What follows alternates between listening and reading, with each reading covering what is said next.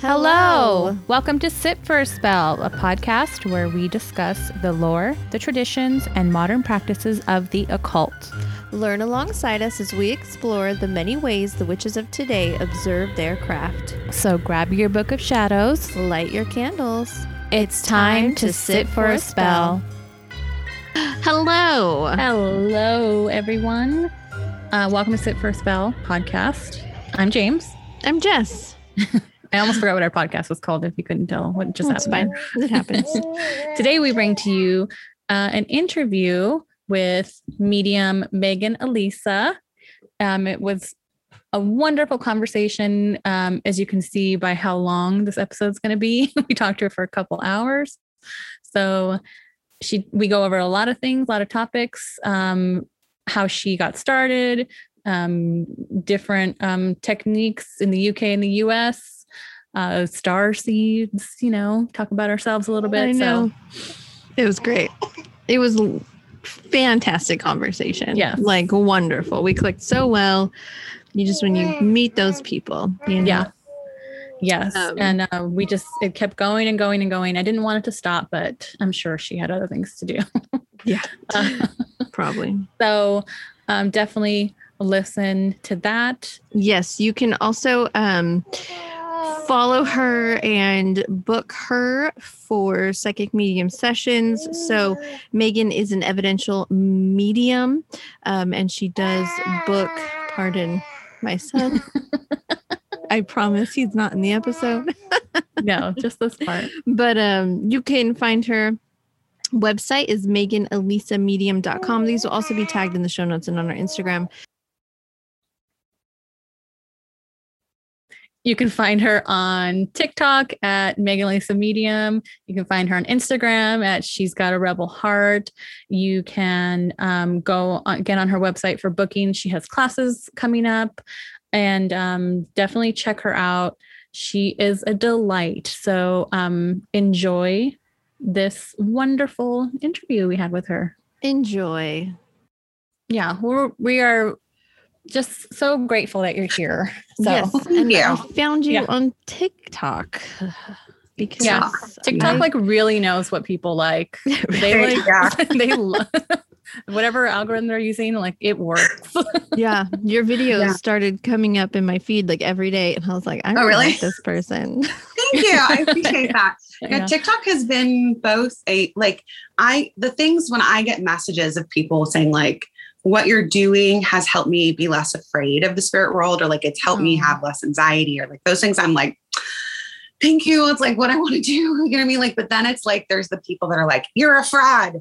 You're going to hell. All these sort of messages. I'm just oh my God. Yeah. Yeah. Do you think you get that more on TikTok than you do on Instagram? Hell yes. Yes. Why that is. I think it's easier just to click. It's because it's right there, if you're holding your phone, it's boop right there. Yeah. I don't know. TikTok's a whole nother animal. It really is. It's a very weird sort of mix of complete opposites, right? I think it's a really good example of dualism, and what the world has to offer in that sense. Yeah. But yeah. Oh yeah. I guess too, if you happen to come across someone's page who it's randomly, I think Instagram is more, you have to curate it to yourself. Yeah. And TikTok's just stuff just comes up. Right. I think that random. Sometimes I get right wing, Nazi stuff. And I'm how did you get here? How did this even happen? What did I do to my FYP to make this happen? Exactly. You just watched one video 1 second too long before you swipe. Yeah. But anyway, that's probably how you get those weird meanie people. Mm-hmm. Yeah. Whatever. People are people, and that's just how it is sometimes. Very true. Yeah. Well, I think we get those messages too sometimes of people saying thank you, and it helped them come to terms, or it helped them not to feel embarrassed and things like that. Yeah. So in that way, I feel social media has been a positive force. Yeah. Because it's more connective. But do you feel that way about your work, about mediums and people who work with spirit? So absolutely yes, and also somewhat no. I think it's been really, really good to help spread, proper information, right? But at the same time, it's also given people that don't have proper information a platform to spread all sorts of complete bullshit that they don't know anything about, that they've just heard about, that they teach people like they have firsthand knowledge and experience that they don't. And there is a very big difference from learning about something versus experiencing something. And people don't realize that because they haven't had that experience to know the difference. So, on one hand, it's been really good. On the other hand, I see lots of people that are frauds working, or people that are scamming people. Like I just called someone out about that on TikTok, because I don't do that lightly. Yeah. But when I see something that I know is really wrong, and they're scamming people and they're not giving what they say they're going to for the price they're giving and all this sort of thing, my heart is like, you have to do something about this, because if you don't do something about this, then you're saying that's okay. And I don't live like that. Like I have very high ethics. And I think that's so important in this work. So important that if you're going to trust someone doing this, that they have to understand the responsibility of what they're doing, have good ethics and standards for working. And I'm really trying to show that we can lift the standards for this kind of work, especially here in the United States, where I know there's, we're going to talk about more about the differences between the United States and the UK and all that. But in the United States, we do not have a board that makes sure that people are working ethically. We do not have any kind of thing except for each other kind of upholding that. We're trying to educate people properly about it. So because we don't have that, it makes things really sketchy sometimes with those people practicing that don't realize, like, you have to go through development. Yeah, you may have a natural talent, right? You may have a natural talent as a psychic or medium. You have a natural gift to be sensitive, but there's a whole other side to it that has to do with learning ethics, learning responsibility, not only learning the mechanics, mechanics of how to do it, but learning how to deliver messages properly, learning how to work with someone who's in bereavement. You know what I mean? It's such a big responsibility. And I don't think people realize that. They see things on TV or they see things on TikTok or whatever, and they think, oh, cool, this is cool. This is a fun party trick. You know what I mean? I can go out and record myself and just go up to some random stranger and be like, hey, your grandfather's here, and give like pretty much no information and like use that to propel themselves and their ego. So obviously I have some strong feelings about this. No, that's okay. That's good. That's honestly, when Jess showed me your videos, that was one of the things that really struck me with you, was that I don't see a lot of people calling out people who are taking advantage. Yeah. Because it gives all of you a bad name. It gives everybody a bad name, which is one person who's taking advantage. Like you said, of people who are grieving, people who are desperate to be in contact with certain people. And I really enjoy seeing these videos where you get like really fired up about it, because you are passionate about it, because it is your, what it takes to work on your gift and to actually not be a fraud and be surrounded by it sometimes.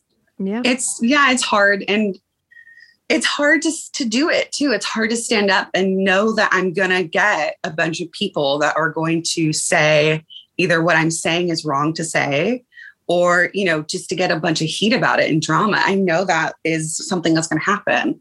But at the same time, I have learned throughout my time here on this earth that it is so important that I listen to my heart and my inner voice more than any other outside voice. And so I always encourage everyone to do that, to listen to your own intuition, listen to your own inner voice that's always guiding you, always leading you toward the truth of things, more than the outside voices that are trying to tell you it's this way or that way. Yeah. That's nice. I like that. We kind of say something the same, just more simplified. You do you. You follow your own path. Don't listen to anybody else.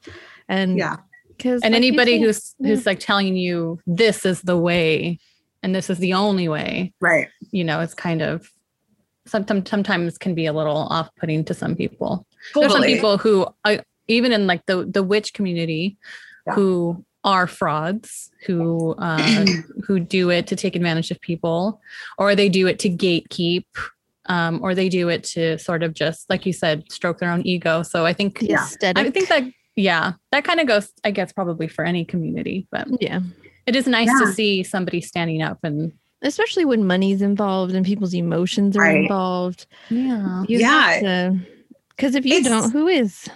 I know that is exactly it. And we don't have that. So it's like, how do we manage that? How do we, I do try to be like, okay. I mean, believe me, I see so many things where I'm just like triggered daily on TikTok and I'm just like, but I can't constantly live like that. You know what I mean? It's not healthy for me. So I only do it on the things where I'm just like, this is really wrong. And like, I have the receipts. Believe me, I have the receipts. Yeah. And if you saw some of the things that I have recorded, you would be like so horrified.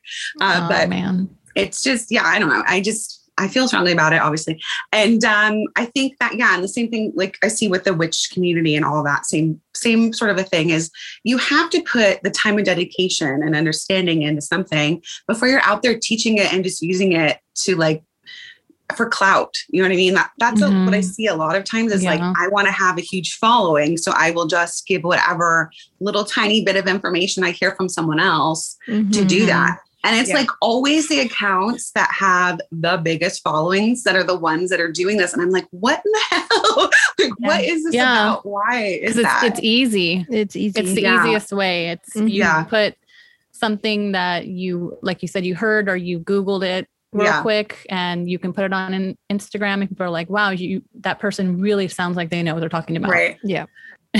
We were just talking about this actually, how people are taking other people's content, and that's how it's really easy to do because you just go on your Instagram page, you go on the TikTok, whatever, you cut out those little pieces where it shows who created it, and then you just repost it and you're like, well, this is mine, and you don't say anything else. And anybody who says in the comments, hey, this belongs to something, you just delete those. They're gone, It's so easy to do that. So easy. It is. It's unethical, obviously. And here's the thing is I know that one day they will have to face whatever anyone that and this isn't like God is judging you. Like, it's not like that. It's like you face yourself. And when you go to the afterlife eventually and you have a review of your life, you have to face yourself. There's no one judging you. It's you doing it.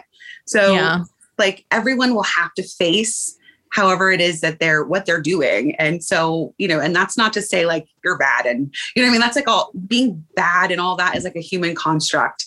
So it's just a matter of why am I doing this? How am I doing this? What is it doing for me / other people, you know? Yeah. So what in your line of work, okay, let me see. How am I trying to say this? What are the biggest red flags to look for? Yeah. So for like a fraud, like a fake medium. And I do want to clarify something. There's a difference between like a true fraud that really doesn't have any sensitivity and somebody that just has a little sensitivity that goes out and thinks they can start working right away because of that. And they don't realize, either they don't realize there's development as a possibility, or they just choose not to do it because they want instant gratification. Right. Okay. So I do want to clarify the differences because sometimes those people get lumped in with the frauds, and it's not that. It's just that they don't know that what they're doing isn't okay necessarily, as far as, going out to charge people right away for something that they're not really giving much back for. You know what I mean? Okay. Yes. So, but as far as frauds go, obviously you shouldn't be giving any information prior to the reading to the medium or the psychic, as far as like, I want to contact this person. I have this going on. Here's their name. Here's their information. You shouldn't be giving any of that information. Okay. Because what is the medium or the psychic doing then if they have all the information and they're just regurgitating that back at you? That's not evidence. That's just you giving that to them. So I always say for myself, don't give me anything. Like all over my website, I'm like, do not tell me anything. I don't want to know. And I tell people like, you can give me a fake name. It doesn't matter to me. The name doesn't matter. So like, that's a very big red flag. So them asking you for information first. Obviously, you need to give them your email, maybe your phone number for contact to get the Zoom link, or if like they need to reschedule. So that's something that is needed. Right. But you could even have a third party have a third party give, have their email and have it like that. It doesn't matter. Like, you know what I mean? Like those are the things you can kind of safeguard if you really feel like you need to. Yeah. So that's one thing. Another thing would be if they're very fear-based. So obviously that could either be because they're making stuff up or they've been taught in a very fear-based way, which I don't agree with. But somebody that's like, you have a curse on you, and you have attachments and you have these and this is all these outside things are causing your inner problems, right? Mm-hmm. And I can remove that for you for $500. Right. Like that's a huge red flag. Yeah. Somebody that wants to make you dependent on them for whatever your problems are. Your problems are your problems, and this reader is not going to solve it for you. They can give you guidance. They can give you information if they're legit, right? They can give you guidance, but everything is up to you. That is your personal responsibility to deal with your own shit. Yeah. So I will say, and we're not therapists. We can give you some insight, but you have to do the work yourself. So that's another big thing I want to say. But so some other things to look for. So yeah, not giving any information beforehand. They're telling you there's a curse on you that they are going to lift off. They're giving very vague information. So or information that's not evidence or not being able to be validated. So like, for example, the person I just called out, they do these things where they ask for information prior, and then they regurgitate it to the person. And then they say, and this person has this color angel wings. That's not information. That's evidence. So you can't verify that. Exactly. You need to look for evidence-based information to know for sure that that spirit person or however it is, if it's a psychic reading, they should be still giving you information that you did not tell them prior to the reading that is either going on in your life now, past things that have happened, things that you understand before ever going into any sort of future possibilities. So, so evidence is obviously a huge, huge part of it. Now, evidence doesn't give proof, really. You know what I mean? It's not, it's going to be a personal journey. It's going to be a personal thing for each person.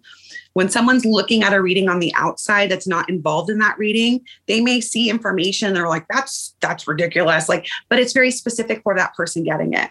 Mm-hmm. You know what I mean? So it's going to be, that's why this is really hard for people that are like, oh, that is nonsense and you can't prove it and all this.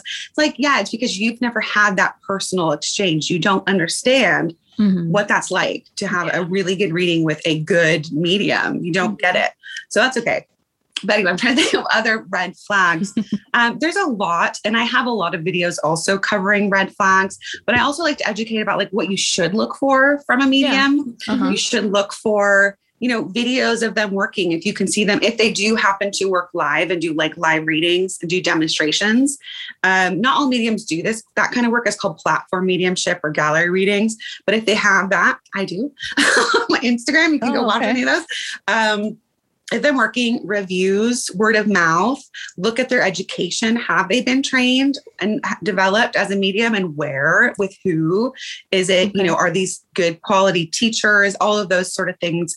And obviously, if you can see them teach or anything like that, do you relate to what they're saying? Does it ring true for you? Are they fear-based with what they're saying? And if that's where you're vibrating right now with all of that, then that's fine. But that's not my cup of tea personally, as far as being fear-based with things. So those are the kinds of things to look for. And again, obviously that they're providing evidence. Okay. Yeah, that's a big one, I think. Yeah. Because I think a lot of people do, I could see, especially someone who is grieving, not particularly looking for evidence that you can actually fact check. It's true. And it's important. So I do try to tell people, there are people that are like, okay, well, I have this one thing in an envelope and you have to tell me exactly what it is, or this isn't count, or I have a code word. And if that's not said, then, this is all fake. And that's not a good way to go about it either, because if you're throwing the baby out with the bathwater, right? If you're, not counting any of the evidence that's coming through, that's, I don't understand that. You know what I mean? If they're saying everything else is right about this person, you can't really be so close-minded about it, because not every medium is going to necessarily be able to perceive those specific things. Sometimes they can't. Sometimes it's not coming through for whatever reason. So that's another thing I think that's important for people to just sort of be open to what does come through. And obviously, if it makes sense to them and you can validate it, then that should count. Yeah, that's a big one. That is a big one. So with you, could you just walk us through a little bit like how you work, or how did it start for you? Was this something you've always been able to do? So how it started for me, so I'll just say I've always had psychic experiences throughout my life. So I would know things before they happened. And I would say them out loud even before it happened, but I was still told it was a coincidence. You know what I mean? Like, lots of things like that, where I was led to certain things. I just recently talked about this on one of my TikToks too. I know I do a lot of the TikTok references, but, where, I was 18 and I was driving through an intersection with a friend. And all of a sudden I felt this incredible need to stop at this gas station. Like, it was just this instant feeling I had to stop there. So I went and pulled over and got out of my car and followed that. And when I went to look, there was a couple little candles and a poster board with 3 pictures of 3 girls that I knew as friends that had died in that intersection the night before. I didn't know it was a medium at the time. Like, that wasn't something, but I was like, what the hell? like, it was just like, they were trying to show me, to tell me like, hey, this happened. I had no idea. This is prior to social media. Like, this was, this was a long time ago. But like, those sorts of weird things have happened all throughout my life. Now, I've also been told by my aunt and my grandmother that I was talking to my great grandmother when I was very young, and she was in the spirit world before I was born. So I was talking about her. They hadn't told me, like, saying things about her when I was really little. I don't have a memory of it because I was so small, but that's what they told me. And I actually didn't know this until after I was already in development as a medium. So it's not like someone told me and then I went to go do, like, I didn't have any idea. And then basically at some point in my early 30s, I started to have kind of a spiritual awakening, or I call it a reawakening, honestly. But like, my dad had passed, my grandmother who helped raise me passed, my mother-in-law, who was like my mom, who was like my best friend, passed. All 3 of them passed in a matter of a couple years. And then I saw a medium.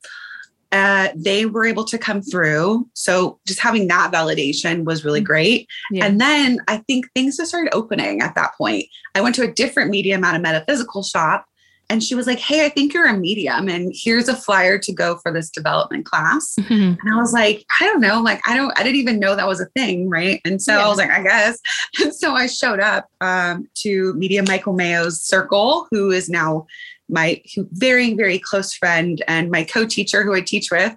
But anyway, I ended up going to his circle. And that first night we sat in the power, which is a meditative practice where you're opening up your own spiritual energy and connecting with your guides and all of that. And it was a very tangible, strong experience for me. It was like this energy went push, like, and it just was very strong. And I was like, what was that? Like, it was like incredible feeling. And then I found myself shooting my hand up when there was they were doing a practicing demonstrating mediumship in front of a group of people. This was like a circle of like 20, 25 people. So it was kind of a bigger circle, my first time. But I found my hand literally just shooting up on its own when he asked for a volunteer. I don't know why. And so he was like, well, normally I don't let, brand new people, let's just see what what happens. So I went up there. He kind of guided me through connecting, and I was aware of a male spirit coming forward. I could feel him. I could sense it was a male. He was showing me things, and I knew who to connect with in the group. Like, so I was like, what in the hell? So basically, like, after that first night, I was like, oh my, like, basically my life changed. And I was like, this is what I'm going to do. Like, I dedicated myself to development. So I was going to all of the circles that were possible that he was teaching. It just became very important to me, and it changed my direction essentially. And, that happened over time, I would say, but this is also not just about bringing through messages and doing that for people, but this is a spiritual journey for me. This is more of also connecting with my own spirit and like the greater spirit that lives within all things. So it's just been a lot that's been happening over, it's been 4 years. So, but I love it. That's really cool. So when that happened in you, did you feel, I feel like I would either be afraid or be like, oh, finally, like epiphany type thing. I think it was more of an epiphany. Like I was never, ever afraid ever. Like I was always I loved ghost shows. I loved stuff about mediums. I, for some reason, had a really odd thing about collecting crystal balls for some reason. My whole life, I just loved them. I had no idea why. Like I don't use that now, obviously, but for some reason I was always kind of drawn to that. Yeah. And I had experiences using like the Ouija board with my family. Like my grandmother gave me her original Ouija board. Like way before any of this. Cool. Like and she taught me how to use the pendulum when I was 15. Like, so there was things building up. Like, I don't know, like it was just weird coincidences building up to this. Yeah. So yeah. Nice. Is there now this is strictly about me now. Personally, I will say, I find that I feel like I shut myself off because there were times in my life where I thought I would sense things, see things, hear things, smell things, feel things. And if I wasn't actively trying to stop it, it would become overwhelming. Is that something that, and then part of me is like, you're not psychic, like relax, but part of me is like, maybe you are. So is that something that sounds familiar to you? Yeah. So first of all, I want to say everyone is psychic. Every single person is psychic to an extent, whether you listen to that psychic sense or not, or your mind is very, very busy and you don't notice, that is, up to you. Yeah. But everyone has that connection because you are a spirit in a body temporarily. And that is a natural thing. So I do want to first say that. So what you're experiencing is what you're experiencing. And when you don't understand it, it is very natural and normal for humans to go into fear and to feel overwhelmed when you're like sensing something you don't understand or seeing something or whatever. That is a very normal thing to have happen. So when we do go into fear, though, what happens is our energy closes down, right? So when you're in fear and your energy closes down, that's very hard to connect into this higher, finer vibration that is spirit. We need to be relaxed and open with our open energy, our aura, our auric field, our own energy, nice and open to be able to experience that. So that's why you may notice, and I'm sure you have, that when you're relaxed and you're not paying attention is when these things sort of kind of come to you. You know what I mean? That's a natural thing to have happen because you're just in that state of awareness naturally. So it's a whole other thing to do it on purpose. That's also part of development and training to be able to just do it as soon as I need to. But so for you, those experiences were real for you. You know what I mean? It's just a matter of, this is the thing people don't realize. They think they're a victim of spirit. They think that just because you have some sort of sense of something, that means that, oh my God, no, I'm going to see them all the time, or I'm going to see spirit, or they're going to be constantly harassing me. That is not the case. You are always in control of your own energy. You are always in control, whether you want to stay in that awareness or close it down and go about your normal life of paying attention to the physical world. So people need to learn to control their own energy, to know how to have boundaries, to know when, yes, I want to work now, I don't want to work now, etc. That's always up to you. So if you do send something and you're like, I don't want to do that, then you just go, okay, I'm not going to. You know what I mean? Like, you don't have to continue. That's literally what I will say out loud. You don't have to. But the people that are constantly always open, it's because they're searching for it. It's because they want to, whether that's because they need validation for their ego to know it's real, right? That can happen. Or they're really excited about it. They feel like they just should be open all the time and giving messages to random people nonstop, which is really bad for your energy. To be doing that, also unethical to be doing that, to be going around telling people things that they didn't ask you for. We don't go into people's energy without their permission. It's consent. Just like you don't want me touching you without my, the consent or going through your purse or whatever. Like it's just personal. Like the physical world. Yeah. So you don't need to be afraid of those experiences when they happen. That's the other thing. There is nothing in the spirit world that I have ever come across, ever, that has ever tried to harm me, ever done anything but bring me love and support and try to help. There have been experiences before I was a medium that I didn't understand. Like we were using the spirit board once in my aunt's house, and the lights really honestly started flickering in the kitchen. And we were like, okay, that's kind of weird. Mm-hmm. And there was a show on the TV that had been paused, and they kept unpausing it. Literally the remote was right there. No one was touching it. Like while we're using it, they kept unpausing it. And so those sort of things, I was like, I don't know about that. But like now that I know what I know, like, I'm like, oh my God, I would love for that to happen again. Because that just tells me they were able to use the energy of the harmony of what we were building to actually do things to communicate.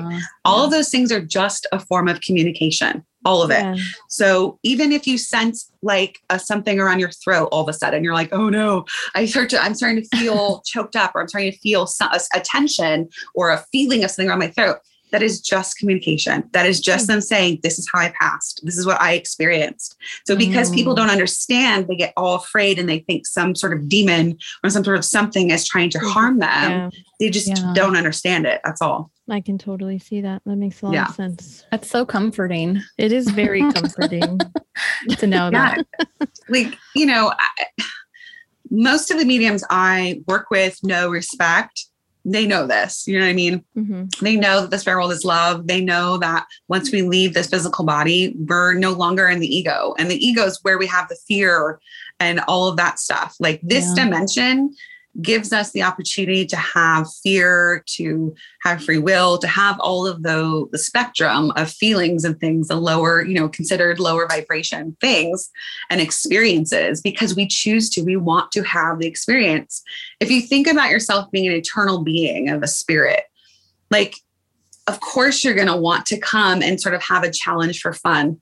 Right? If you always are and always will be, you're going to want to have experiences that are going to challenge you and, bring you to a place of showing you how strong you really are as a person. Right? Mm-hmm. Like people only see one-sided sometimes when it comes to things. Like they only see, oh, this is bad or this is good. They don't see that sometimes the painful things that we go through are pushing us toward something brilliant, right? They don't always see it's showing us the strength that we have, or it's making us do something really great in the world to help many, many people. They don't understand why it's happening when it is. They don't have that greater perspective. And it's just like love. I know I'm talking a lot. I'm so sorry, but we're just like, we're so, talk forever, please. Well, it's just like, everything is double-sided here. So like love, right? We always think of love as always good, but what about the people that only love themselves, that they're feeding into their ego and they don't love other people. They're only thinking of themselves, or love becomes an obsession and then again, feeds into their ego that they then harm somebody, right? They stalk somebody. So it's the same thing. We have to see that there is not just one side of something. So all of that you were just saying brings us into this love and light thing that you see all the time. I don't know how it became such a big thing in the community, and even in the mainstream, you see a lot of love and light, good vibes only, and how you said, living in the fear or living in the love too much becomes dangerous. Like, what are your thoughts about that type of mentality? Yeah, it's totally fine. No, I'm just kidding. Okay. Next question. Okay. So how it became a thing was through New Age spirituality and this idea that you have to be in a constant state of a high vibration to manifest and only have good things happen to you.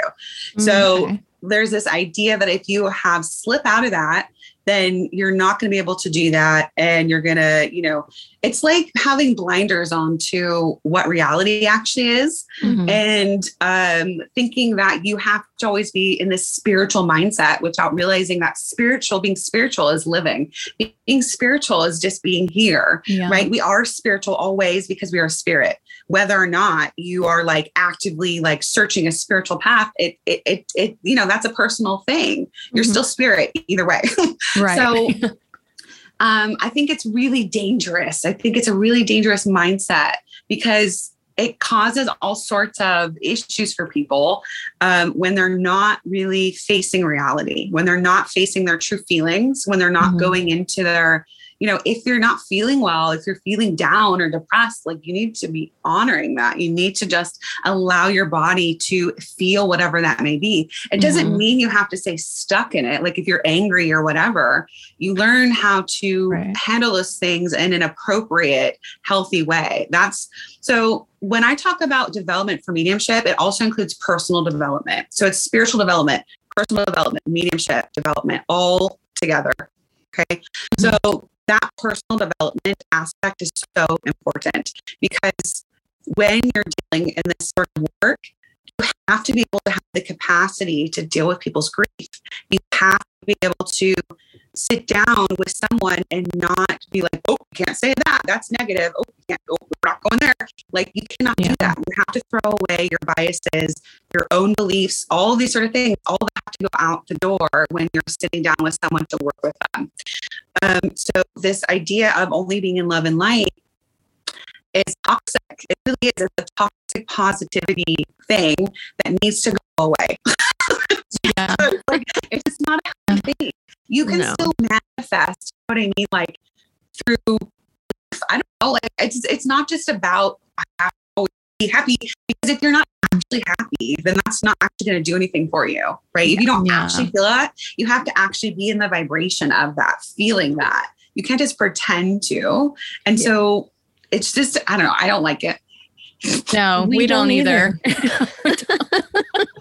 And we always like to ask people about it because I mean, on the surface, it sounds good, like you're positive and you bring in positivity, but like you said, you're just completely ignoring the other half of you.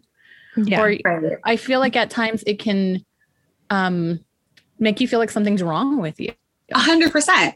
100%. Yeah, I definitely think that. Yeah. I also tend to think of it in this way that, I want to come from a loving space when I do whatever I do, right? I still want to be able to kind of be connected to that within myself.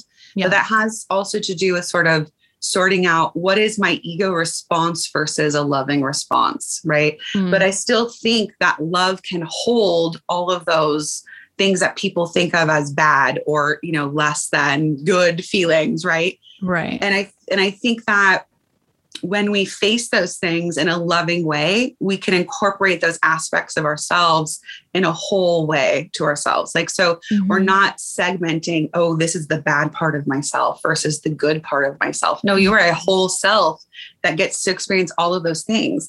So when you bring them closer to you, like a friend, instead of bad, you get to go in the corner, in the closet. We become an authentic, genuine person. We become that person that we're really meant to be, and living from that truth and that authenticity in a way that's freeing for us. And so I think that our crazy ass capitalist society, which yes, still has some positives and a lot of negatives, teaches us that we have to have this certain image of ourselves, and otherwise we are bad. Yep. And I think that's really toxic and dangerous also. Yeah. Absolutely. Yeah. And I loved what you said, like, what is my ego response versus like, what is my loving response? I love that. Yeah. Yeah. Most people don't unless you've gone through therapy, which I'm a huge proponent for. I think like literally there's so many different kinds of therapy. So I'm not saying like it's only one kind and that's the kind you have to do or whatever, but there's so many different ways to go about it, angles for things to heal your trauma and understand yourself. I think part of our journey here is to understand ourselves and to understand what is my subconscious programming that I have picked up on through my abusive household and all the shit people in the grade school said about me. And is that actually me, or is that just what I'm repeating because I've been told that? You know absolutely. What I mean? Yes. James and I are big proponents for therapy, and we're very vocal about it on here. And we always preface saying, yes, have your crystals, have your candles, do your meditations, do your intentions, do your full moon rituals, do everything, but also go to therapy. Like, that's a separate thing. Like it's not, it's a different aspect of you. That's more of like a, bringing yourself to a spiritual mindset through having some sort of whatever you're doing, right? Ritual, whatever. But the other parts are kind of like about understanding yourself, right? Learning about yourself and changing for the better. And there's this weird thing that's going on too, of like, I am however I am, and that's perfect. Like, which is great. Like, you are perfect, right? As you are in your state now, but you can also improve. You can also do both. You can love yourself as you are also learning and growing as a person and realizing maybe this or that is not good for me, instead of being like, I'm going to just do it because I feel it and I'm going to just go with it. You know what I mean? Like, there's like very much a sense of that here happening right now as well. Yeah. So I think that's also kind of important to look at. I just think throughout my journey of mediumship, I really have learned a lot about myself, and like noticing, you start to really notice things, internal things, because you have to as a medium. And so it plays into all aspects of my life. Yeah. And including like, why am I doing this? Why, questioning myself, why am I acting like this? Why do I think like this? Why am I responding like this or reacting? You know what I mean? Like, all those things come up in me. And it's not about like reprimanding yourself for these things and noticing when you do something that's shitty. It's sort of like, oh, okay, yeah, I can take responsibility for that. And I can learn from that and like try not to do that again. You know what I mean? Yeah. Yeah. Yeah. My therapist always told me to, in the same way, like a lot of things I dealt with were like guilt. I was brought up Catholic, and like, that's a huge, huge part that I didn't realize, even though I no longer was a practicing Catholic, I didn't realize carried over into like the second part of my life, or whatever that means. This part of my life, I was like, well, I'm not Catholic anymore, you know, whatever, this and that. And it did, all those things really stuck with me. And really, I was really hard on myself a lot of the time. Yeah. And I think I talked about it on here, where I really think my shadow work started with therapy, because you take the time to sort of look at the quote unquote bad, dark, ugly parts of yourself. Right. How can I make myself better? How can I make myself feel better? How can I be nicer to myself? Yeah. My therapist always told me to give yourself grace and treat yourself like a friend, you know, things like that. And I think that the love and light thing, or the I'm perfect the way I am thing, you have to kind of force all the rest of that stuff down and ignore it, almost try to ignore it. You can't ignore it, but you can try. You know, you could try. Yeah, I can get, you know, it's interesting because I actually went to Catholic high school. So like, I'm Jewish by blood, but I wasn't raised with any religion because my dad was a PK. He was a pastor's kid. And he witnessed a lot of hypocrisy, and he literally wouldn't go into church. He was like, literally like, nope, not for me. Like, just wouldn't even do it. So I understand, like, you know, and I also was Christian for a time as well. So I have gone, you know, I've been around.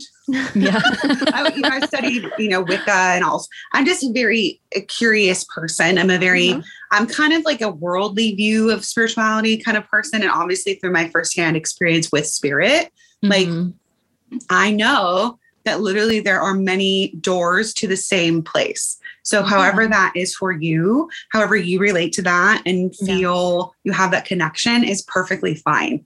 As long as you're not doing anything to harm people, you're not doing anything to put someone else down for their beliefs, then I think that, you know, it's great.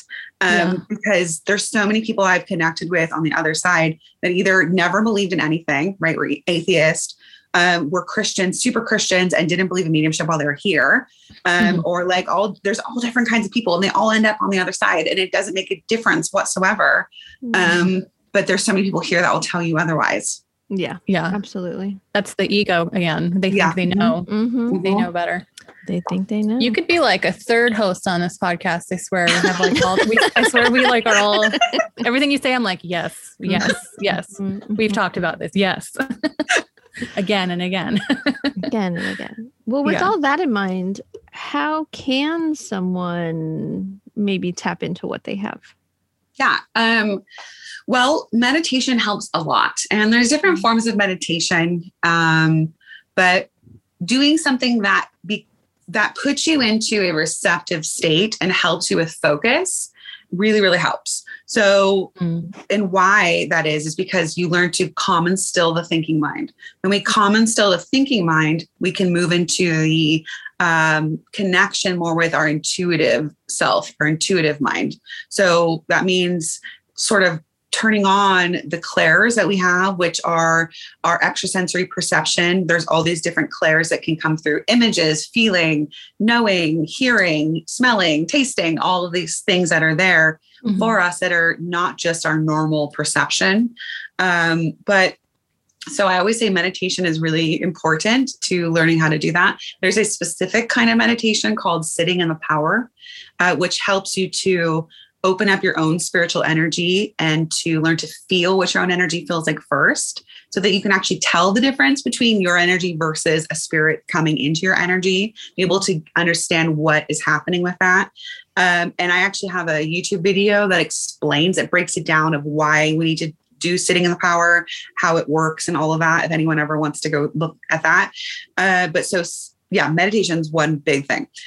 Just like slowing down, like getting off of your devices, stopping. If you are constantly doing something, constantly thinking, constantly doing something, you are not going to be able to, again, quiet the mind to be able to hear your intuition. So when our intuition comes to us, it comes in a flash and it comes without information besides just, they're like, basically what it comes is, here's information, but they don't add anxiety. They don't add like that kind of a feeling. So people don't know which is which sometimes, but the intuition doesn't say you must do this or else. It just goes, here you go. And it's your choice to do something with it or not. So it can come through a flash of seeing, come through feeling, come through hearing. And so being able to kind of hear that or feel that or whatever we're getting it as means you have to be able to kind of turn off that thinking mind to do that. So those are really big. Sorry. Okay. I turned off my whatever thing, but it didn't work apparently. Anyway, so also going out in nature, I think really helps too, in noticing. It's about you're learning how to notice the things that are around you, noticing the changes, noticing these things. That helps you to, again, get out of your thinking mind so much and kind of pay attention to what's happening. Because when you're working either psychically or as a medium, you're paying attention to the stimulus that you're becoming aware of. So you are the one that is the instrument, right? You're the antenna receiving the information, but your job is just to relay what you're experiencing. So you're just saying, I'm feeling this, or I'm being shown this, or whatever. It's not my job to understand it. It's my job just to give it and for you to understand it. Yeah. So the other I've thing never is, heard it described that way, but it makes a lot of sense. It does. Yeah. It really does. Yeah. There's some people that will say there's a difference between intuition and psychic. It's not really, it's the same mechanism, but some people will say intuition is information for yourself, where psychic is information coming to you about someone else. So you can have it either way. Again, it's the same mechanism. It doesn't make a difference really how you call it or what you feel. Some people don't like the idea of calling themselves a psychic because of all the negative connotations that have come about over life from it. But whatever you want to call it is fine. Nice. Yeah. I hope that answered your question. It did. It does. Yeah. And then obviously you have like classes that you can take. Yeah. And things like that. Can you tell us more about those? Yeah. Well, do you mean from what I'm teaching? Yeah. Boost yourself. Yeah. Okay. Well, I can tell you. So I have a 6-week course coming up starting July 31st that I'm teaching with my longtime mentor, medium Michael Mayo. We're co-teaching together this course. It's for 6 weeks and it's a foundational course for mediumship. So when somebody goes through development for mediumship, it also includes your psychic awareness because, again, it's all the same mechanism. It's just slightly tuning to a different frequency or vibration. Whereas when I'm connecting psychically with you, I'm tuning into you more like here on the same plane, right? Mm-hmm. Whereas the spirit that comes forward has a finer, higher vibration and kind of tuning from like AM to FM, you know what I mean? Mm-hmm. But it's just through my intention to do so that I can do that. But what we're doing is giving a really good foundation for people to understand what mediumship is, to understand ethics, understand the responsibility, the need for personal development. All of that will be covered in this course. And obviously, we're going to be doing activities, exercises, helping you start to really feel energy, building upon a lot of the clairsentience, because we believe that that really needs to be the foundation of how you're working for the most part, because that way, when you do have a spirit coming forward, you can actually feel them. You can actually feel a separate being, a person in your space. And it's not like something you're grabbing at, like not something you're sort of like, I don't know, is this real? Is this in my imagination? Like, what is this? You know? So we're doing a lot of that through this 6 weeks. And it's really always such a lovely group of people that turn up. And I very much look forward to that. So you can find information about that on my website. On my first page, there's a little picture in the events part. If you scroll down, that will take you to his website where you can sign up if you're interested. And that's on Zoom too. Nice. And we'll link very that. cool. Yeah, we'll link that in the show notes too. Thanks. That sounds extremely helpful.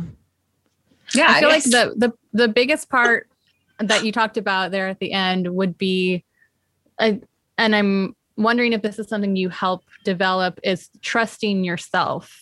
Like trusting, like you said, am I imagining this? Is this for real? Like trusting your gift. Yeah. And that's part of the development classes too, or the circles, however you want to refer to them. But what you're doing is connecting with someone else's spirit loved one that you don't know anything about. You don't know anything about this person or that person coming through. And so when you bring forward evidence and they're like, yes, that's correct, that tells you that what you're experiencing is real. Yeah. Because there's no other way you could have known that. Right. Yeah. So that's through that process of learning to trust, learning to have confidence, learning to get out of your own way. All those are like a really, really big part of your development. And that's the human aspect. That's the personal development part of it that you'll have to work on, because those things will block you. The need to control, the need to have it right, the need to, be the one in control of what's happening with all of it is going to get in your way. And you have to learn how to trust and surrender to the process and just give what's coming. Yeah. I could see that. Definitely. As someone who has trust issues anyway, I could see that. And it's really helpful that you do help develop that and teach that. And I think it's really nice to have. And then having like the circle, and you're all there, and it's like everyone is, there's no cynicism, right? You're all there for the same thing. I think it's like very, it's like beautiful, you're all there, and I love that. My sister and our good friend, we all, we try to go to the beach every full moon to like do our rituals together on the beach. My sister lives on the beach. And it's so lovely because you meet people and you're like, oh, it's the full moon. Well, and they're like, so like, who cares? And none of that's real, or, whatever. So it's just nice to be around people who are just genuinely there without that sort of, I think, society is very cynical anyway, can be very cynical anyway. Yes. And having, this is all learning to be very vulnerable with your gift and with yourself and everything. It's nice to have that support. Absolutely. Yeah, it definitely helps to have a group of like-minded people come together. And the spirit world talks a lot about the importance of harmony. So the importance of harmony within the energy, and being able to accomplish more through that together. And, we're also really big on like, put your ego aside if you're going to come, throw that away for a little bit and you can pick it back up later. We're all here to support one another. We're not here just about ourselves. We're also here to help one another grow and develop. And so that's also a really big thing. And that's why they're usually such a beautiful group of people, because we're all there for the same reason, to connect to something bigger than ourselves, to connect and know that this is real, that these things are really happening. And to hopefully eventually change the idea of this just being nonsense to, and it may never be able to be technically proven scientifically because it is variable and it doesn't always work. And it's going to be different every single time that it happens. So, but there's so much research out there. And when people are like, oh, you can't prove anything. I'm like, you haven't looked at any of the research. Like there's research on consciousness. There's the SPR, which is, they've been working with spiritualism, since the beginning, trying to find the frauds and, take the mediums that are legit and study them. And, all of that, like that evidence is there, that those studies, those things have been happening since spiritualism started in 1848. Very quickly we learned that, hey, we want to see, is this real, right? Can this be verified somehow? Yeah. But that's also like ego too. Like, yes, we have to prove that it's real, but it's like, aren't lived experiences like proof enough? Yeah. Isn't that enough? Right. Not to them. No, no. Oh, there's some people. Yeah. Never. Yeah, it'll never be. Yeah. No, I know. And that comes back to the allegory of the cave, which, someone's going to be able to see out of that cave and see there's all these really amazing things. And there's going to be someone that's like, no, no, there isn't. It's only this part. This is all that exists. And this is my own little reality. And this is what it is. And you're going to be like, okay. Like you stay in your view. I'm going to stay in my view. Yeah. Yeah.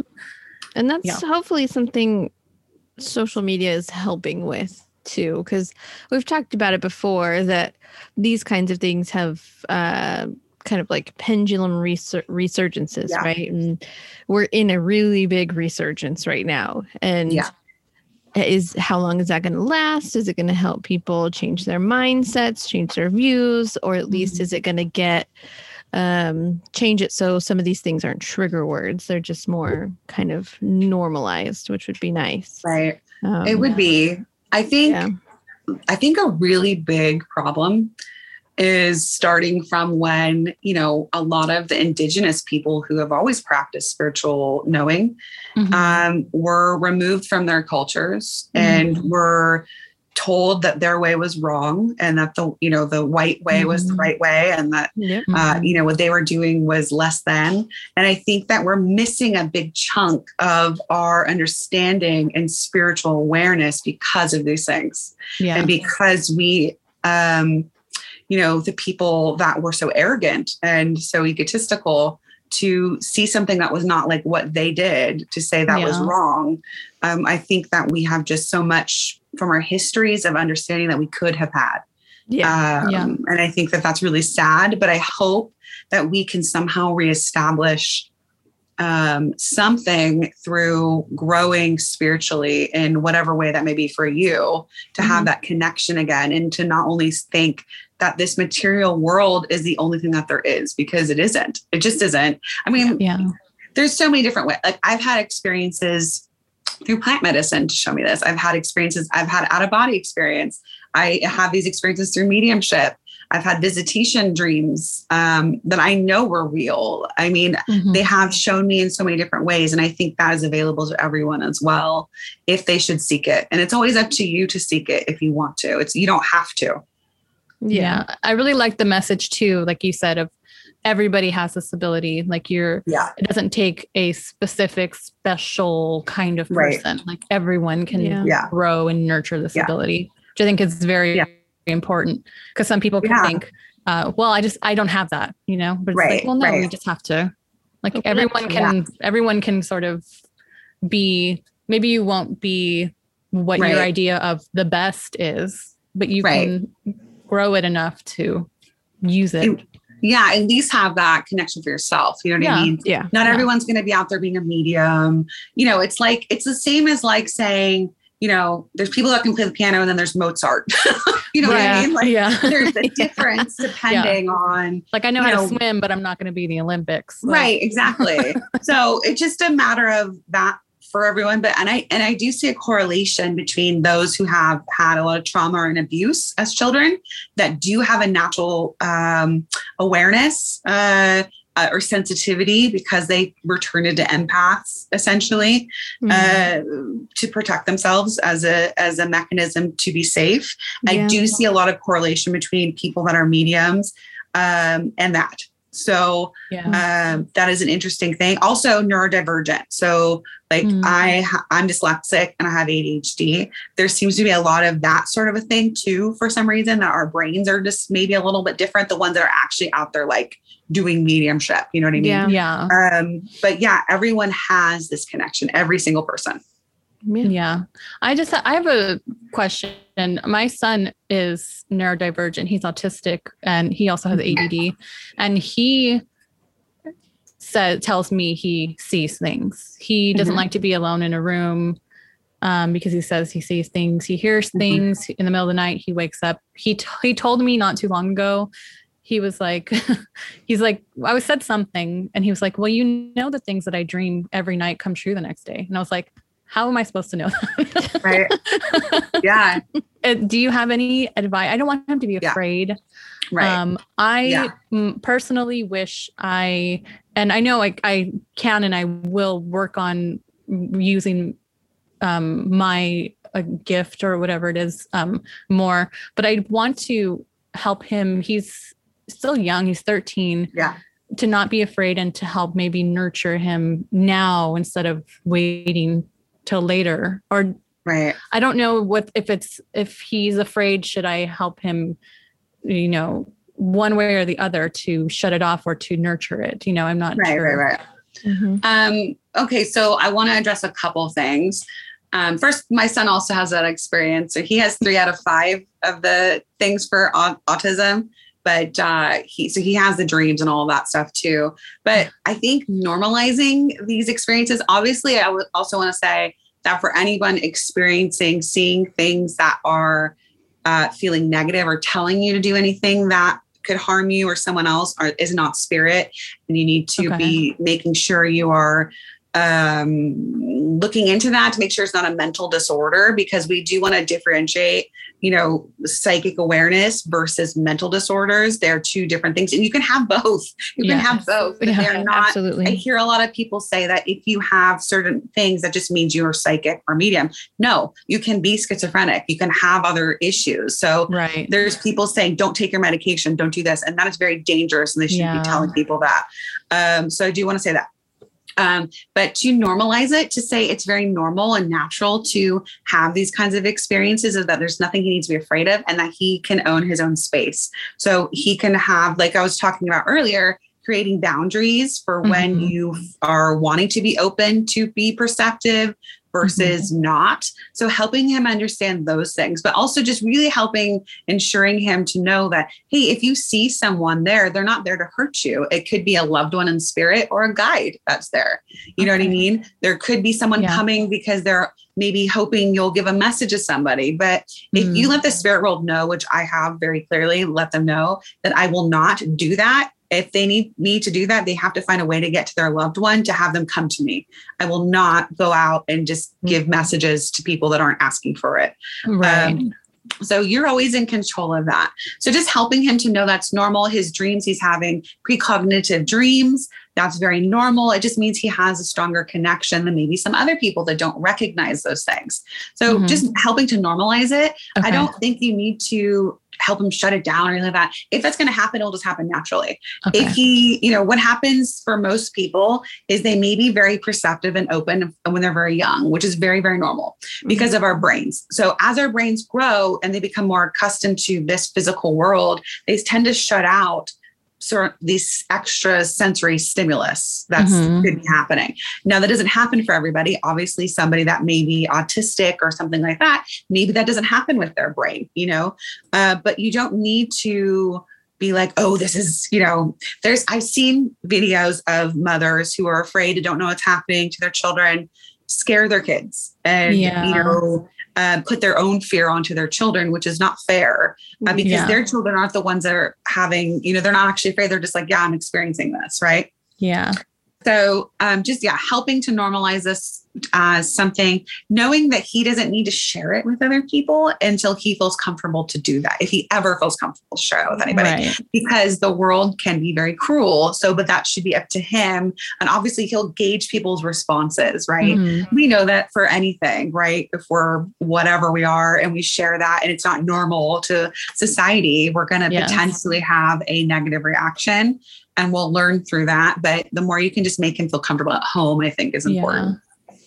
Yeah. I try to tell him sort of what you're saying, like nothing's going to hurt you, and just tell them to go away kind of, or say, I don't want to see you, which is the things that I do. I'm just like, whatever's here, I don't want to hear you. I don't want to smell you, whatever it is. And I think as parents of all of us, we're all mothers, we all know you just never want to do like the wrong thing, you know? Right. Yeah. I think that's mostly where I'm coming from. Mm-hmm. I would say just try to remember too that like most of the time spirits that don't have a personal connection with you aren't going to come and be like, you know what I mean? Like, they don't have a purpose to really. Yeah. So it's usually people that like love us, you know, and know us for some reason. Even if we didn't personally have a relationship with them, you know, great grandparents still know us, you know what I mean? Like they're still paying attention to our lives, even though we don't recognize who they are maybe. So, you know, just, I think remembering that and just kind of being like, okay, like this, you know, I have a sense of something, but okay, great. And just kind of move on. Like do. I did that. When I first had my son, the next week, my sister and my mom stayed. They came to stay for a few weeks. They live out of state. And so I wasn't in my living room where I would usually like get up to do my like nighttime feedings, you know, and I was in my room, and could totally be exhaustion. But I was in my room, my door was closed, my husband was sleeping, and I was like feeding my son. And when I'm in my bed and I look forward, like James knows, like my closets, and then there's like my bathroom door, I knew someone was over there. Like I knew someone was over there. Couldn't see anything, but like totally sensed someone was in the room. Yeah.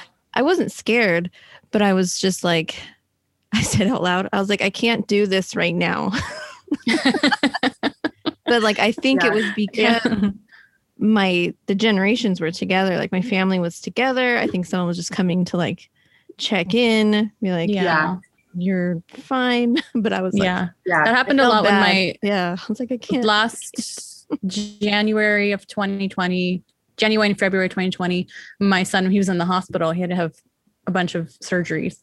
And all throughout that time, I also have a grandmother who practically was like raised me, my second mom, and she passed away when I was about 13, 14. And she used to wear very specific perfume. She's wear White Diamonds by Elizabeth Taylor. So all throughout the hospital, in the waiting room, in the car, at the home, I would smell her all the time. And that same thing happened when he was born. She was like, she loved children. She wanted like 100 grandchildren and like this would be her great grandchild. And then she had a special place in her heart for like special needs. She was always helping people in the community and bringing kids in, raising other people's kids all the time. So I think they have a special connection, and I smell her all the time around him, especially during that time. Or there was a time when he came home from the hospital and he was in a lot of pain, and he couldn't sleep. He was like moving around and like couldn't sleep, and he was like making noises, and I like put my hand on him, and I was just like I call her Nana, like, Nana, just please help him to like sleep. Like he needs to rest. And then it literally was like a fan turned on. It was like whoosh, and then her smell. And then he like breathed slower and slower and just rested like the whole night. So things like that, and it's going to make me cry. They really, those are the lived experiences that are just like, I have no scientific proof. No one else was awake. No one else experienced it, but I did. You know, those are the things. Jess felt that person in her room. Yeah, because you've even smelled it. When you met my son for the first time, you smelt it. Yeah. You're like, I was like, smell it, and I was like, no, I can't. I smell. Yeah, because she loves babies. She loves. But that's because I don't have that connection. That's so cool. Yeah. Yeah. Throughout the time you were just talking, they kept giving me chills, like going across my body like this, like as confirmation. But yeah, I think that's so beautiful that you have that connection with her and that experience. Yeah. I love that she brings you her scent and that's so obvious to you. And obviously they can kind of bring their energy to do those sort of things like you asked her to do, to sort of help bring this calm or this love, this change the energy around you, which I love. And Jessica, I feel like for you too, what you were experiencing, I feel like was trying to be like reassurance for you. Like, I feel like you were going through a lot of stuff in that moment. Like, I feel like in that week actually, where it was like really overloading you and you were very tired, like all this sort of thing. And, I just feel like they were trying to be like, it's going to be okay. Like, I really feel like there was someone that just kind of came in to do that. And they don't ever try to come in, scare us, even though sometimes it may be a little bit off-putting where you're just like, oh, there's someone here all of a sudden. I can sense it, But so just, I think, try to be more like, oh, thank you for being here. You know what I mean? Try to be like, thank you for coming and thinking of me. Like, thank you for trying to bring me reassurance. Thank you for that. I think sometimes people are like, I see so many people being like, oh my God, banish them. You sage, there's something that's there that shouldn't be. It's like, no, y'all, it's just like your family that loves you. Chill out. So this is completely out of left field, what we were talking about. But I saw a video that you did about star seeds. And I know nothing about star seeds. I hear people talk about it. Nothing. Sometimes. And it's something we're going to actually do like a whole episode on it. But I hear people are star seeds. Can you talk about that? Because you had sort of like a I have a feeling your starseed episode will be very different from what I'm about to say. But so in my view, all of us come from, a source, right? A source of love, whether that then includes deities coming from that, right? Stemming from that, / other beings that live in other dimensions / on other planets, right? So we're all souls, essentially, no matter how you're physically expressed. Okay. So the idea of star seeds, well, I'll just tell you what the idea of a star seed is. So the idea of a star seed is that you are coming to Earth potentially for the first time, have lived on other planets, have a higher consciousness because of that, and are here to do something to help humanity, I think is kind of the gist of it, right? Okay. I personally think all of us come to kind of do that in some way, but whatever. But I also have a thing where I think that all of us, no matter where we have incarnated, are, again, a soul, right? We're all a soul. So I don't really like the idea of using star seeds in the way of saying my consciousness is higher than yours.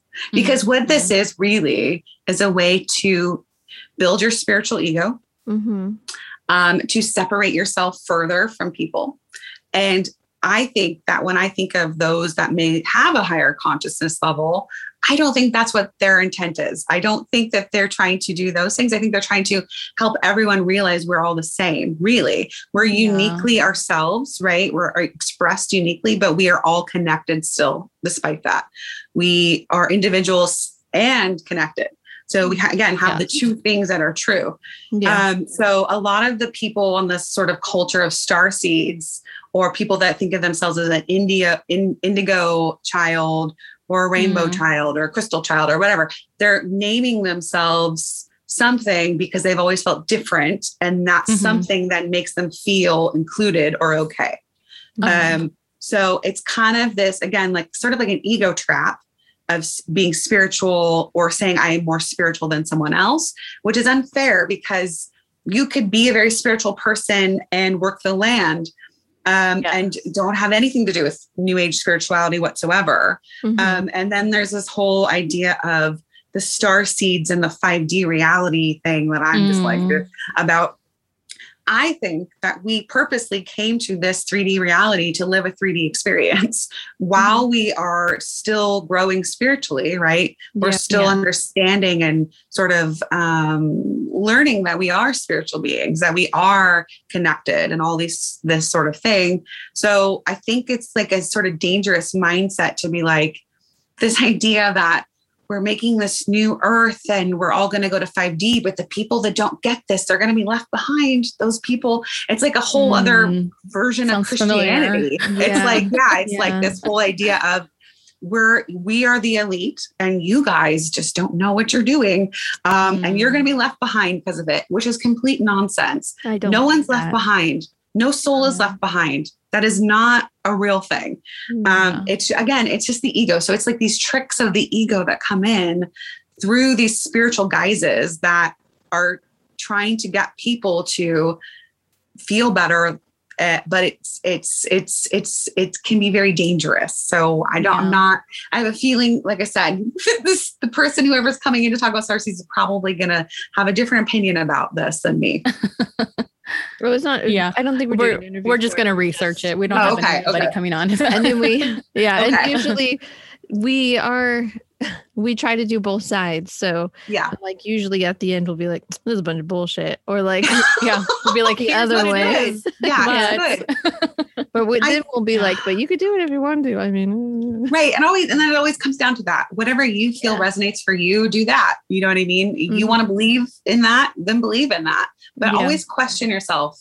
Always ask, what is this? You know what I mean? Like, I just feel like it's so important to really question why about certain things. Like if you're being told something and told, don't question this, or this is the only way, that is a cult like behavior. And that is not healthy either. So it can be like this little cult really of like the whole idea of star seeds. And and it all sort of goes into that same love and light idea. I don't know. I think that I'm sure there's beings on other dimensions and planets working with us. I'm absolutely sure of that, and trying to help us and trying to come to this understanding that this is about trying to help us understand what service really is and helping one another and our connection. That love is the basis of everything, despite the fact that we have pain and all that stuff too. There still is really only love, but all those things are encompassed in that love. For our best good, for our growth and all these things. Now, someone recently asked me, well, what about the babies that die and their people are raped and tortured and all these things? And it's like, all I can tell you is I don't know everything. I don't know everything. I don't know the reason behind why some of these things happen. And we won't know until we're in the spirit world. Could it be because that experience then changes the lives around so many people around them to do something amazing? Is there a reason why that child chose to come into the life to do that, knowing that that's not their only life, knowing that that's not their only time here? You know what I mean? We don't know it. Is it because there is someone else's free will that is impeding on ours and they're choosing to do something to take away our free will to harm us? That's a possibility. Could it be there's some sort of karma that's taking place that we don't understand? That's another possibility. So there's so many different reasons why things can happen. It's not just one reason.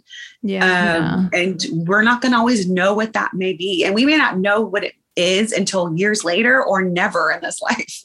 So, and I think another, probably going back to that ego thing, is looking for answers. Sometimes things just happen. Right. And especially something that's so tragic as losing a baby or some sort of trauma. Exactly. You look for why. Right. And sometimes it's just, I think sometimes the universe can just be random. Sometimes things just happen. Yeah. And that's hard for us to come to terms with, because we think we should know, there should be a reason, there should be an answer. We think we deserve a reason. We deserve.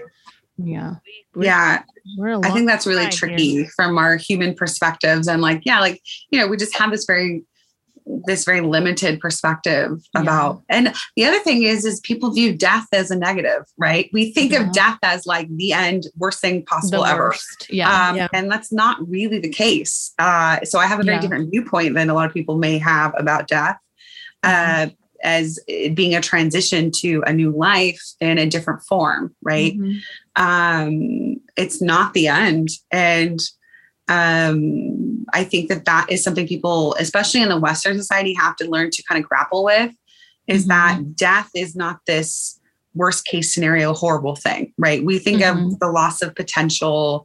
We think of the loss of that person because we don't want them to go because of us. Right. Like, you know what I mean? Selfish. Yeah. Well, it is, but it's valid. It's valid. Oh yeah. Of course. But it's just, we have this very strange way of how we view things like that. And I'm hoping with the resurgence of the death doulas and the death midwifery happening, and the way we're treating death in general, to have it not be behind closed doors so much. It's like someone dies, they immediately remove the body, take it to the coroners, and it's, scary morgue, right? Like we don't want to see. When we have the death doulas and the death midwifery, people coming in to help you learn to anoint the body, to wrap it in a shroud, to cover it in flowers, to have that body be there for 3 days, to have a viewing, and not think of it as like, oh my God, this is like, it's, you know what I mean? Like, don't look. Yeah. Kind of thing. And I think that is, first of all, dishonoring of that body and that person. And also something that harms us mentally, to think of so much fear, so much anxiety about death. Yeah. Yeah. We spoke to a death doula a few months ago, and it was really eye-opening to hear her perspective on it. And it does change. And instead of seeing death as just this big, looming, scary monster, she really broke it down to say, how it's natural and it can be beautiful, and it doesn't, it's painful, but it doesn't have to be the worst thing. And, I feel like, especially as parents, that's like the worst thing you can think of. Your biggest fear, your deepest, darkest, thing, anxiety holding on to you. And so, you were saying a lot of things that she said about honoring and being, instead of it being clinical and cold, you become a part of it. You take a part of it, as like a ritual, to honor. And it's kind of like the Western society, like you were saying before. That's something that we've created. Like I don't think there's almost any other culture around the world and through history who does what we do. Like, get them in the ground as soon as possible. There's always been ceremony and ritual and mourning and celebration. Right. And so singing to the body, singing to the spirit, and realizing that, I think it has a lot to do with the idea that here in the Western world, especially, we don't think about the spirit. We just think about the body. We think about the person as the body. The person is not the body. Yeah. But I do think, and I did have this kind of download come to me the other day, where I used to tell my family, I don't really care what happens to my body after, because I'll be out of there and I'll be in spirit and I don't care. But I realized they showed me I am only an aspect of my body. I am incorporated into my body right now, but my body is doing its own thing. My body is working nonstop to keep me alive, working hard all the time. But it's its own life in a way, you know what I mean? There's so many different aspects of my body that are alive in its own way, that I now feel differently about what happens to my body, as I want my body to be honored for the work that it did, not just because of me, for Megan, you know what I mean? Not just me as the body, but the body that kept me alive and that, helped me throughout my life to live this physical life. Yeah. I want to be a tree. And brought in, I would like that too. Brought in your child or your children, and, helped you to impact those around you and make a difference. I'm sure more than you even know for some people. Yeah. I think I like that thought a lot. I do really want to be a tree. I want like a full natural, like just put me in the ground. And we bury all of our animals like under our tree in the backyard. Yeah. Not all, we're not like constantly like killing animals. We have like 3 of them back there. But so I'm like, just bury me back there, like have a party and, the backyard. Yeah. My mother-in-law, she loved nature and trees, and she was also very witchy, and she was the one buying me Sylvia Brown books and psychic things way before I would ever knew I was a medium. But we put her under a new tree with a plaque, and she's in ashes under the tree, but she is, so I'm sure she loves that. Her carbon is helping that tree grow into something beautiful, and I think that's so lovely. I love that. I have a question about the terms guides and spirits and ancestors and things. Can you kind of explain just the differences between those terms? Or are they different things, or are they interchangeable? And so everyone has guides. Most people have more than one. And your guides are typically someone you will know, but not maybe consciously know, but someone in between lives or whatever that you would know. Could have been someone that worked with you in a previous life, or there was some sort of commitment made, or it's because their vibration matches yours really well and they want to be able to help or whatever. But I think of guides and ancestors as slightly differently. So I think that the guides have special skills to work with you specifically in your life. And you will have different guides come in and out to work with you that aren't like more of your permanent guides, but people that come to inspire you or to work with you in different ways. Like inventors have different inventor guides that come, or doctors or healers have these different healing guides that may come and influence you, or writers, musicians, anyone that goes into some sort of flow state to creative place, they can be influenced by these guides that are trying to come help you. Okay. So that's that. And then as far as your ancestors, your loved ones in spirit, they can help guide you. They can be a helper for you, but I refer to them more as a helper than like the guide. Because I do think guides have a special skill set in some way, that are like your people that are there with you from birth, essentially. So I do tend to think of them as slightly different. Yeah, that makes a lot of sense. Yeah. Makes a lot of sense. Awesome. Yeah. So I guess one last thing that we haven't touched on yet was we were going to talk about the differences, how you sort of talked about in the UK, there's sort of like a governing board or something, oversight sort of thing. Can you just tell us a little bit about that? So when it comes to I'm trained in the UK style of mediumship, which is like the spiritualist style of mediumship. And that all starts from, again, I touched a little bit about spiritualism as a religion, or became a religion, which started in 1848 in the United States, in New York, when two girls started hearing rapping on the wall and were able to realize that this was a spirit trying to communicate and come to be able to be like, okay, let's do rap for the alphabet, basically, to give information. So it all started with that.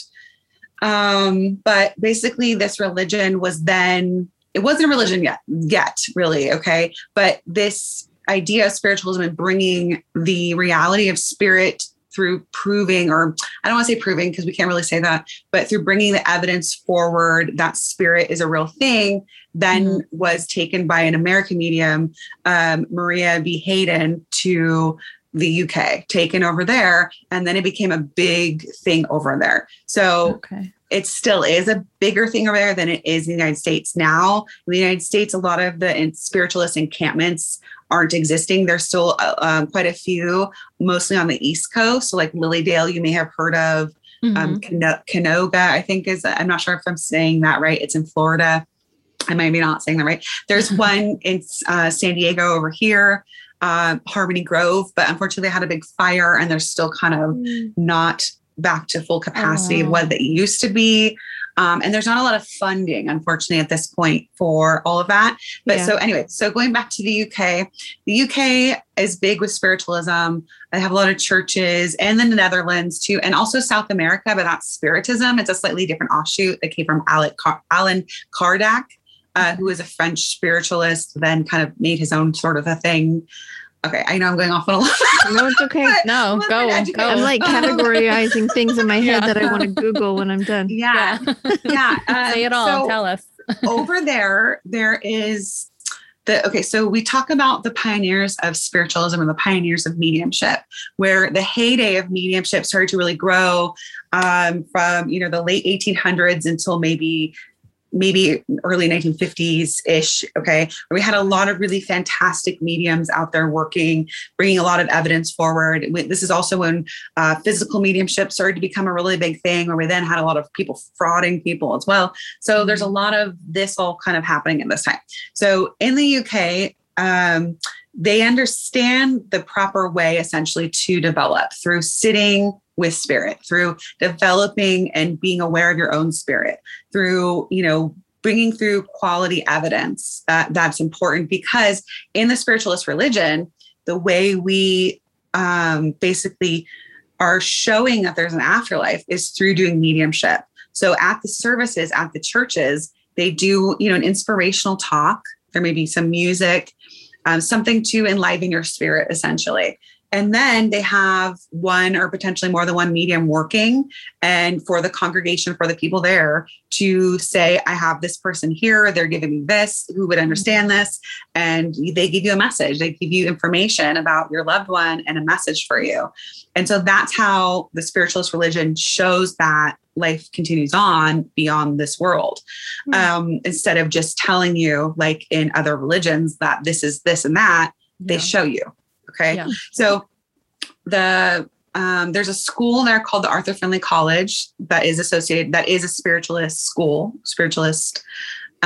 place where people like Gordon Higginson, who was the I can't think of the word at the moment all of a sudden, but the leader of the spiritualist of UK there, president. Thank you. President.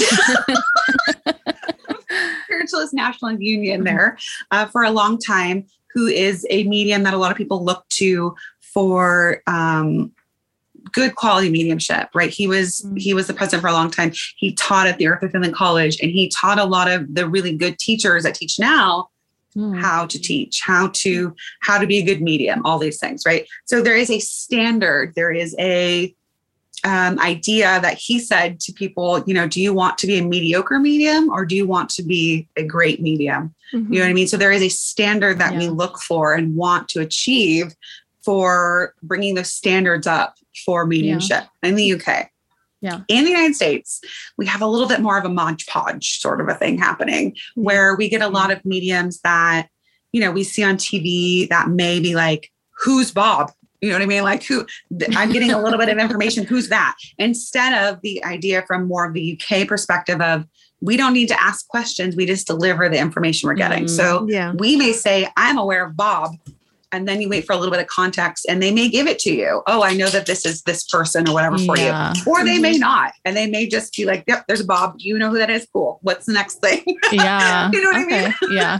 So we're not fishing. There's this idea, a lot of American mediums, and I think this is changing a little bit with the UK perspective and the teaching coming more to the United States and being taught here, that we don't fish for information. We don't ask questions. We deliver evidence. We deliver the information. That's it. Like, you say yes, you say no, you say, I don't know. That's all you need to give me. You don't need to tell me anything else.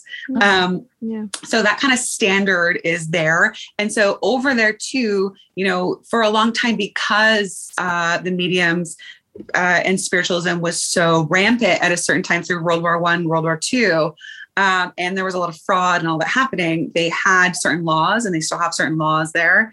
One medium ended up going to prison, Helen Duncan, for the Witchcraft Act. She was the only medium that was ever sent to prison. And she was actually sent to Holloway Prison, which is very close to my maiden last name, which I always thought where my people came from was that area, and like on my dad's side. So I was like, that's interesting. But, so there's a lot of history, and I would love for you guys to actually do a podcast more about the history of mediumship and like spiritualism and talking about the great mediums of the past that show us what's possible. You know what I mean? Yeah. Through looking at our history. And also not only that, seeing what they had to go through to do this work. Like, and Emma Harding, she was people threw stones at her. She was a UK medium that came to the United States to teach or to do trance lectures to people, and people threw stones at her. Like mediums have gone through so much scrutiny. Back in the day, women let men look internally into them, get them stripped nude to prove that they weren't hiding anything in their body when they were doing their mediumship, and ectoplasm was coming out of them and forming into physical beings that were speaking directly to those people that were in the circle. Right. Wow. So there was a lot that mediums had to go through, to just do this, to just do what spirit is hoping for us to do, to just say, hey, you're not alone here. Hey, you don't need to fear death. Hey, you're a spirit too. You know what I mean? Yeah. That's all we're trying to do.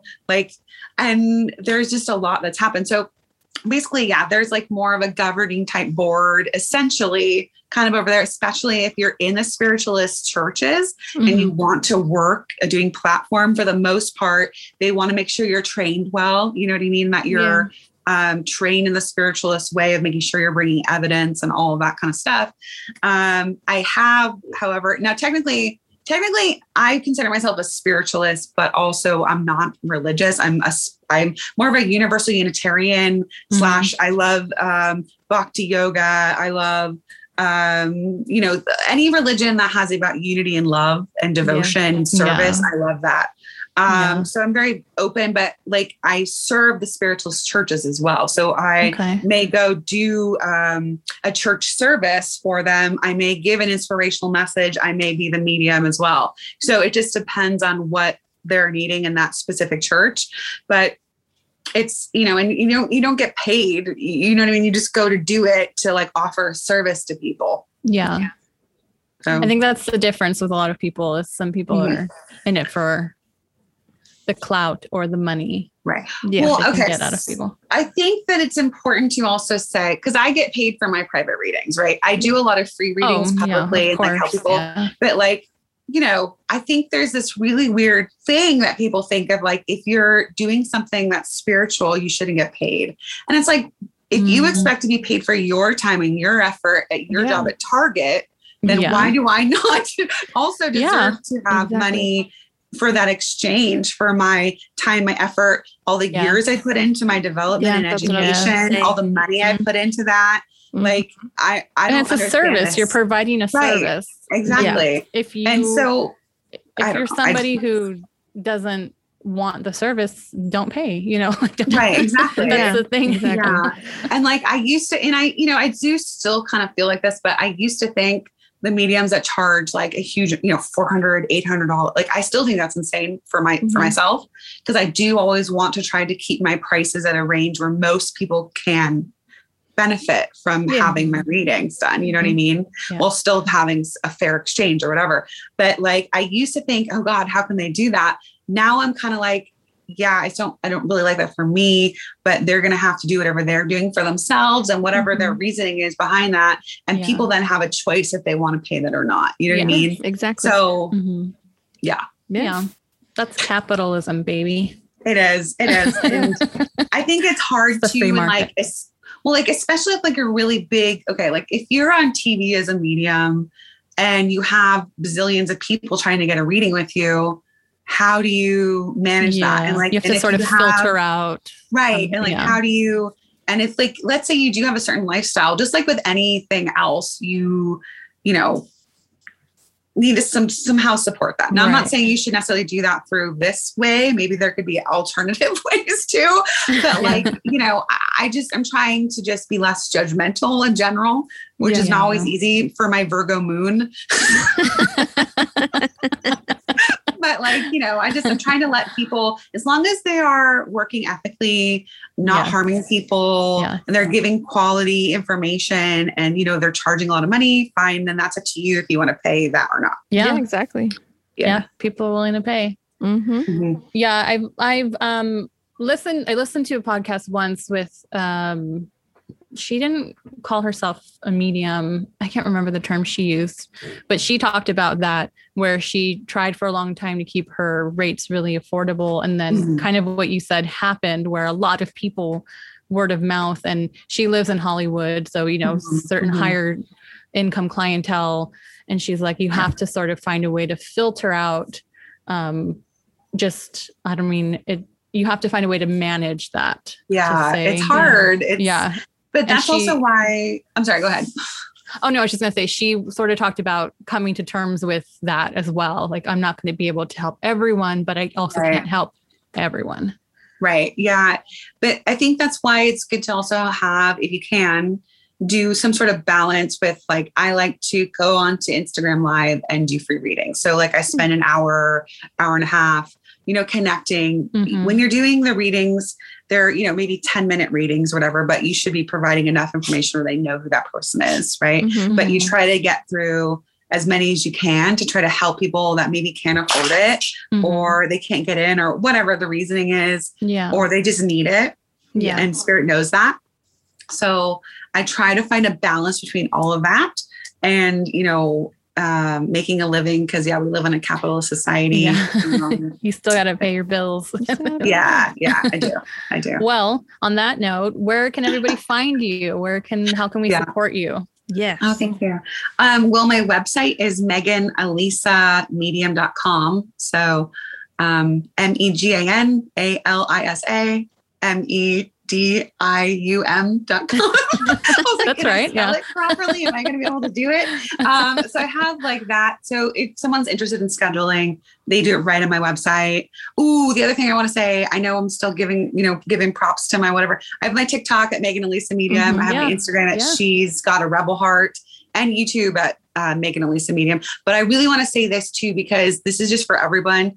There's a lot of people making fake accounts of me, but not only me, many other mediums, psychic mediums out there. So there is a lot of accounts. They steal your photos, they steal your videos. They say that they're reaching out to people saying, hey, can I give you a reading for $50? Or, hey, you want a reading, but you need to go to this website and put your credit card information in. Please be aware that this is happening. Be very vigilant. Look at the names very closely of who is sending you things. No legit medium will ever send you a message being like, hey, can I give you a reading today? Or, hey, the spirits are telling me you need a reading today. That's not something that we do. We don't solicit. You have to come to my website to schedule if you want a reading. Yeah, that happened with your account. And before we had scheduled this, and I messaged you to let you know. This was before we even scheduled any of this. And I was like, wait, because they messaged me and their name was like one letter off in the middle that I didn't notice. Double letter in the middle. Yeah. And it messaged me like, hey, you need a reading. And then I clicked on it and it said like follow at the top. And I was like, I already follow her. So why am I? So then I clicked and I was like, oh, okay. Like this is a thing. Like this is and then I saw at the time that was happening a lot. It is. It's really bad. Yeah. It's happening on TikTok and on Instagram. And like, look, I get it. People get into, bad spaces with their money and they, are desperate, but that is not the way to go about it. No. And it's And the funny thing to me is when they do it to psychic mediums who are also witches and they're like, bitch. Like you picked the wrong person. Exactly. But it's just happening a lot. So we really want to make people aware, because I've been trying to I put it in my stories, I put it on my Instagram, I make a TikTok, whatever, but not everyone's seeing it. Yeah. So yeah. Well, that's great. Go check out. And then your classes are coming up as well at the end of. Yeah. So that one's on the website. Yeah. So that's like level 1. For the first one, there's going to be a level 2 foundations course coming up. There's probably going to be a week off in between, and then we're going to start the second one, because we have another group that went through the first one that's waiting to go into the second one. But, people fall off. So we figured we'll kind of merge both classes depending on what people want to do. Nice. But that will also be an option too. Perfect. Right. Very cool. Yeah. Check out TikTok. Your TikTok and your Instagram are great. YouTube. Thank you. YouTube.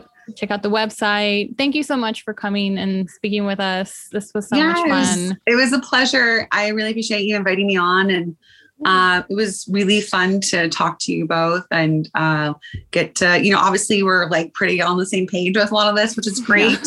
And it was great. So thank you. Yeah. Thank you so much. Definitely go check all those out. Support Megan. Those are in our show notes. And if you look at our Instagram post, all that will be tagged as well.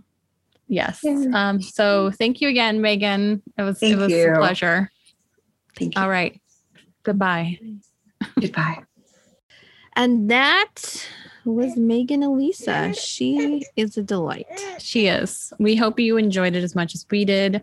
Again, check out all of her social media at She's Got a Rebel Heart on Instagram, at MeganElisaMedium.com, at Megan Elisa Medium on TikTok. Her TikTok is like the best. Yeah, it's really, really interesting. And she's just as much of a delight on there as well. Yes. So check it out. Thanks for listening. Thank you so much. We will see you next time. See you next time. Bye. Bye. Hello, Sit for a Spell listeners. Is there something interfering with your happiness or is preventing you from achieving your goals?